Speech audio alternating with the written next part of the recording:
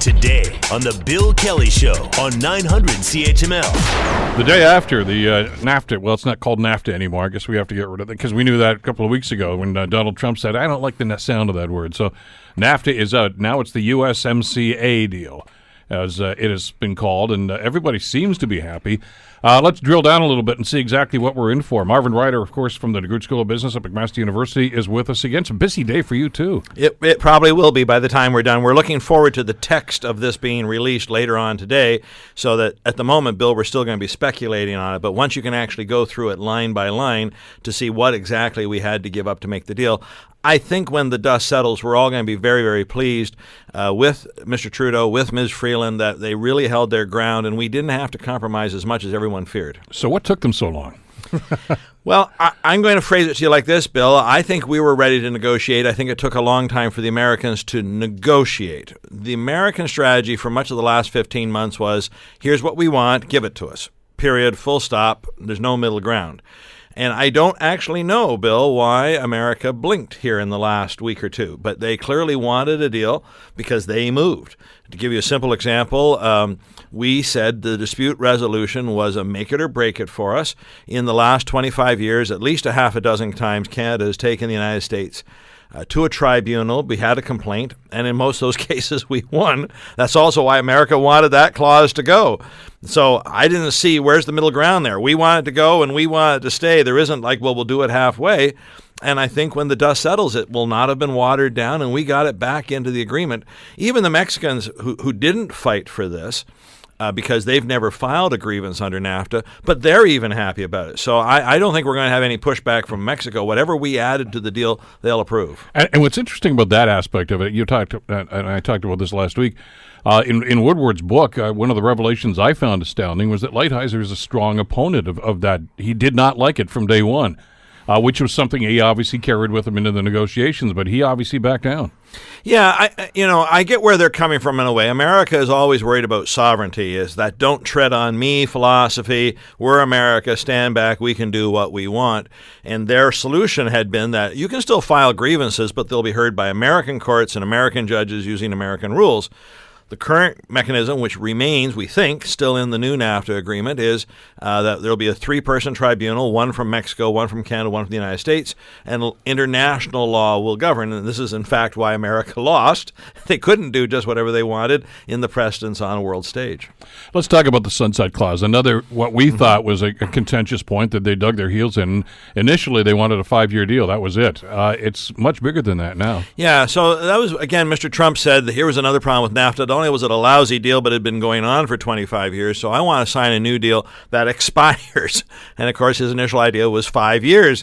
Our reaction to that is, well, wait a minute, we've been negotiating for 15 months to have this expire in 60 months doesn't make any sense.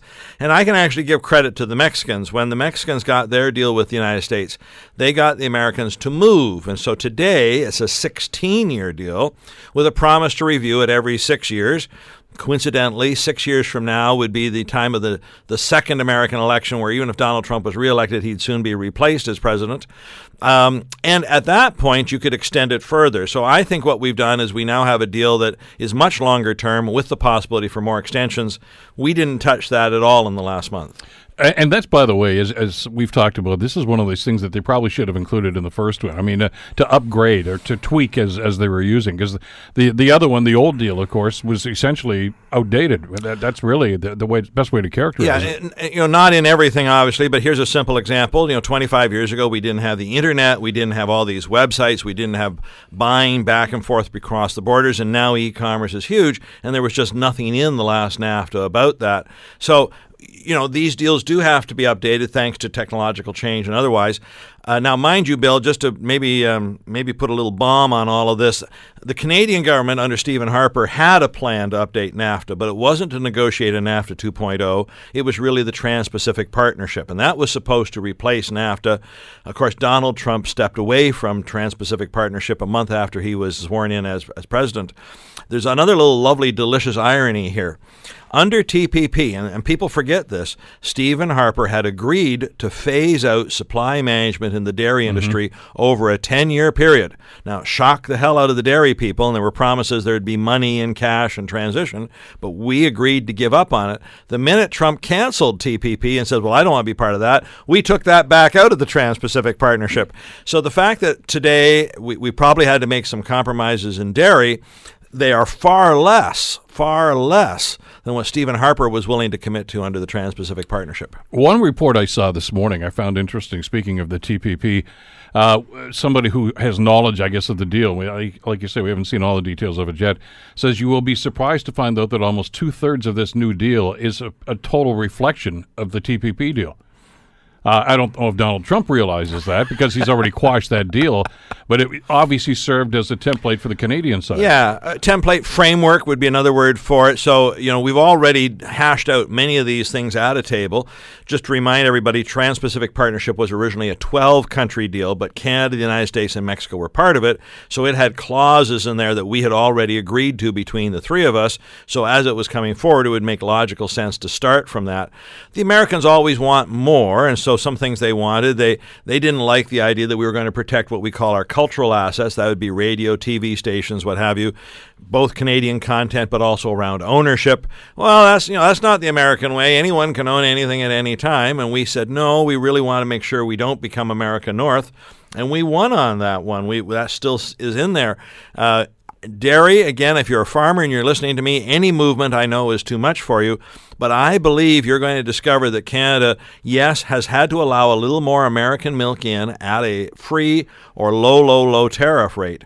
But I think when you actually see the numbers, it's going to go from something like 3.25% of the market to 3.75% of the market. He's not letting, when I say he, Justin is not letting American milk just wash over us from sea to sea. There'll still be some restrictions, but there will be some movement. I know you're right. I mean, I've already seen the reaction from some of the people in that industry, and they're shocked by this. But, I mean, they had to see this coming. Well, again, given that Stephen Harper had been prepared to actually dismantle the entire industry, if that had been on the table, that we were going to phase out supply management over 10 years, and instead what we got was moving the quota on American milk from 3.25% of the market to, say, 3.75 or even, heaven forbid, 4% of the Canadian market, I'd say you dodged a big bullet here, folks, because supply management is substantially still intact. And also, even on that point, Bill, much of the milk that America wants to bring up here is what's called industrial milk. It's the milk that in Canada you would then turn into yogurt and cheese and ice cream, what have you. Your drinking milk will still likely be Canadian all the way through. It just doesn't make any sense to change that. And this is not really a huge change.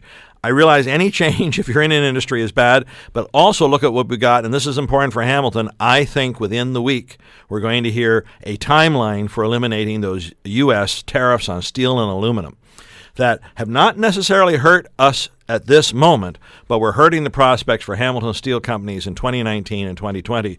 To have those tariffs disappear in, say, the next 10 days or 2 weeks, that would be huge, great news for this community.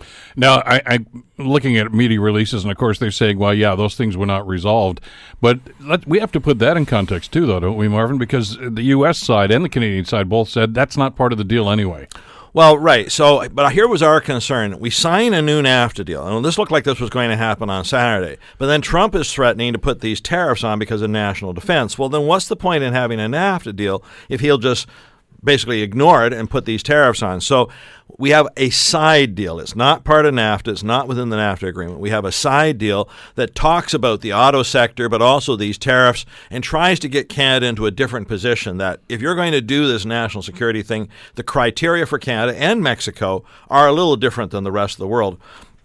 I think we should sleep better. Now, again, how does this work out?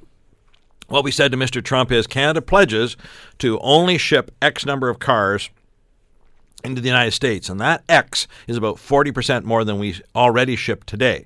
So we're not in any danger of seeing current production levels change. It also, again, buys us time. So if in 10 years from now we're getting close to that limit, we can always visit the next president at that point and say, let's change those. But if we get rid of this threat of tariffs, it's just going to be a dramatic change. And by the way, Bill, the markets have been open for 45 minutes. I think you're going to see a wonderful day on both the Toronto and New York stock markets. This kind of a deal is really groundbreaking, earth-shattering, and it's the kind of great news the market was going to be thrilled to hear about. The auto sector thing's big, though. I mean, because it doesn't eliminate the threat of tariffs, but it certainly blunts it, doesn't it?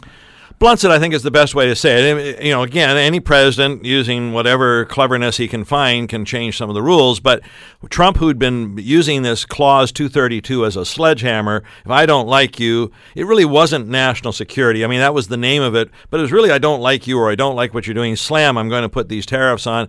It blunts that dramatically. It doesn't change it for the rest of the world. So if I'm the European Union, who considers themselves a friend, or I'm Korea, or I'm India, who consider themselves friends of the United States, it doesn't change Trump's use of this hammer on them, but it changes it on us. And it goes back to what we've said all along. We're your best friend in the world. Why the heck would you do that to your best friend? And I think it now really limits what Trump is going to do to us. You mentioned the markets reacting to this. I mean, that's something that really seemed to get lost in a lot of the discussion about uncertainty. Markets don't like uncertainty. And this, I would think, is going to go a long way towards calming the waters. Absolutely. And there's a political end to this. I mean, we all know about the midterm elections coming up in the States. And this is something that the president can and probably will at 11 o'clock this morning when he has his press conference, wave up and down, said, I won.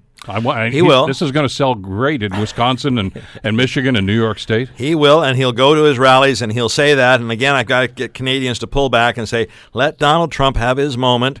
He'll say whatever he says because he's always said whatever he says. Just don't you overreact to that. Look at the text. Look at our people. Understand that we had really good people there at the table negotiating on our behalf. And this is a modernization of a deal that needed to be modernized.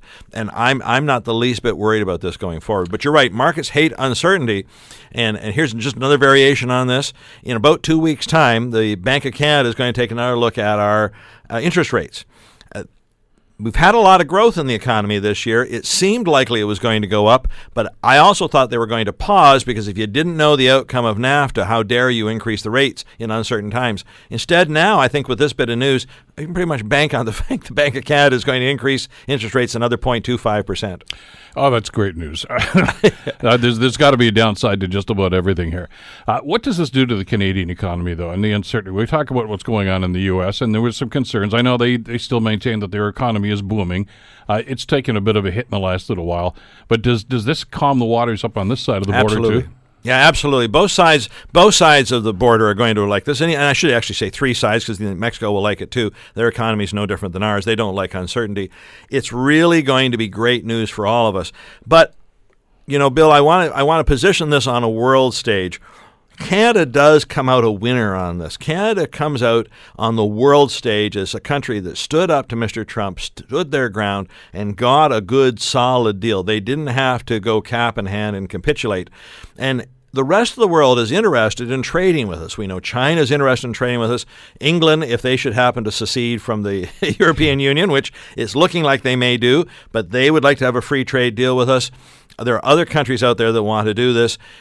Canada looks really good as a result of all of this. And so for the moment anyway, we have a window of opportunity. And I think, and I know people always hate it when our prime minister hops on a plane and flies around the world, he's just taking holidays.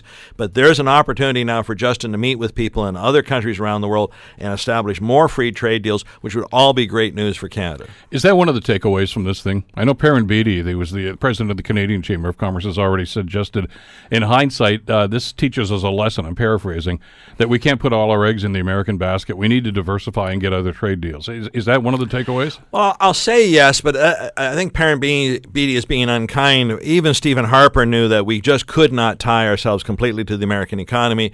Bill, we know that within the next 10 years, the dominant world economy is going to be China. There's nothing Donald Trump can do to stop that. And within another 20, 25 years, India will be the second largest economy in the world. Possibly by the end of this century, Indonesia could be in there, or the Philippines could be number 3. So what we have to do today is lay the groundwork for trade to those nations down the road, nations with whom we don't necessarily share a language or a culture. And if we don't start laying that foundation today, we are in danger of being left behind. But having said that to you, Justin Trudeau's handling of this matter, Chrystia Freeland's handling of this matter on the world stage has scored points, and the rest of the world has noticed. And so if we want to go to those countries and talk, they're now much more willing to listen. We are not seen as America's puppet. Oh, you're just going to do whatever they tell you to do. No, we stood up and we got a good deal. That's admired on the world stage. They keep referring to this, though, as a deal in principle. Yes. What has to happen here? Can somebody put the kibosh on this thing yet? All right. So what happens next? Today, at some point this morning, the actual text of the deal gets released. It gets released to the Mexican Senate. It gets released to the American House of Representatives and Senate. And they have a 60-day period to hold hearings, suggest any changes they want. Now, the belief is that Mexico will not make any changes, and in fact, their Senate and House will approve it, and the outgoing president of Mexico will sign this deal by December the 1st, which is the day he leaves office, and the new president, López Obrador, takes over. Congress, on the other hand, has to adjourn fairly quickly to do their midterm elections. Yeah. So we don't believe the American Congress is going to ratify this. They'll hold hearings, but they will not ratify this deal until some point in 2019. And Canada, I think, again, would be wise, even though Justin's got the majority in Parliament, to just not rush this through this fall. Let us not be the first to sign off on this deal. Let's see where the Americans are going to go, just on the off chance some changes come up. So just so everyone understands, the new NAFTA, USMCA, actually is not in effect at this moment. It won't be effective until all three nations ratify it. You're probably looking at May or June of 2019 for that to happen. But then the flip side is it will certainly be done before the fall election of 2019. Justin wants to be able to go out and say, look what I did for you, Canada. Yeah, there's a story today from the Mexican president suggesting that maybe they could sign this, I think it's the end of November. There's a G20 in Buenos Aires, and they said, you know what, with the three of us could go off to a side room there and do this. That seemed a little premature. Well, you can do that. I know it's always confusing to people, even with the Trans-Pacific Partnership, for instance. The 11 nations had a meeting, and they all had a ceremonial signature, the nice flowery pens, and they pat each other on the back. But just because you sign it or you endorse it doesn't mean it's in force until your country actually ratifies it. Even today, Bill, CETA, the free trade deal that we've talked about with Europe, is still actually being approved by various nations and subsections of the nation's provinces, territories. It still hasn't all been done yet, even though the European Union has approved it. So they are complicated deals and they take a while to ratify. But normally, if the people at the top like it, the people underneath are going to come on board too. So I'll ask you the same question I asked Mike LeCouture from Global. Are we friends again now? I think we can kiss and make up. It's like any tough argument you have with a friend. You might need a day or two on your own to recoup, but I would think certainly by Christmas time we'll be sending presents as always back and forth. Well, and again, we have to differentiate what came out of the White House on the Twitter account and what was going on in the boardroom. And I guess as we analyze what happened over the last year or so, there was an awful lot of goodwill between a number of other U.S. politicians, governors, et cetera, right. congressional leaders that wanted this deal to happen right. and were pushing for Canada to be a part of this. And then, of course, there's that phone call that the Prime Minister made to the Mexican president just before the weekend, which really seemed to get Mexico on side. Yeah, I mean, we had many supporters in all this. The only problem was that goodwill was starting to get stretched a little bit, Bill. They weren't panicked on September 1st. Take a month, sort it out. We understand. But as the month was coming towards an end and we didn't seem to have a deal, they said, look, folks, we can't keep this up forever. We got to get something. Can't you do something, Canada, to throw us a bone here? So there was pressure on Canada to come around towards the end, even from our friends, because there was just so much of basically holding Donald Trump at bay that they could do. But today, signing it, those governors who stood with us, those people in the Senate and the House who stood with us, the Mexican president, et cetera, the mayors, they're all going to say, you see, good, Canada came around, and we have a great deal because of it. Well, we'll see how they spin it. The White House at 11 o'clock, and, of course, up in Ottawa at 12. Thanks, as always, Marvin. My pleasure, Bill. Here today. Marvin Ryder from the DeGroote School of Business. The Bill Kelly Show, weekdays from 9 to noon on 900 CHML.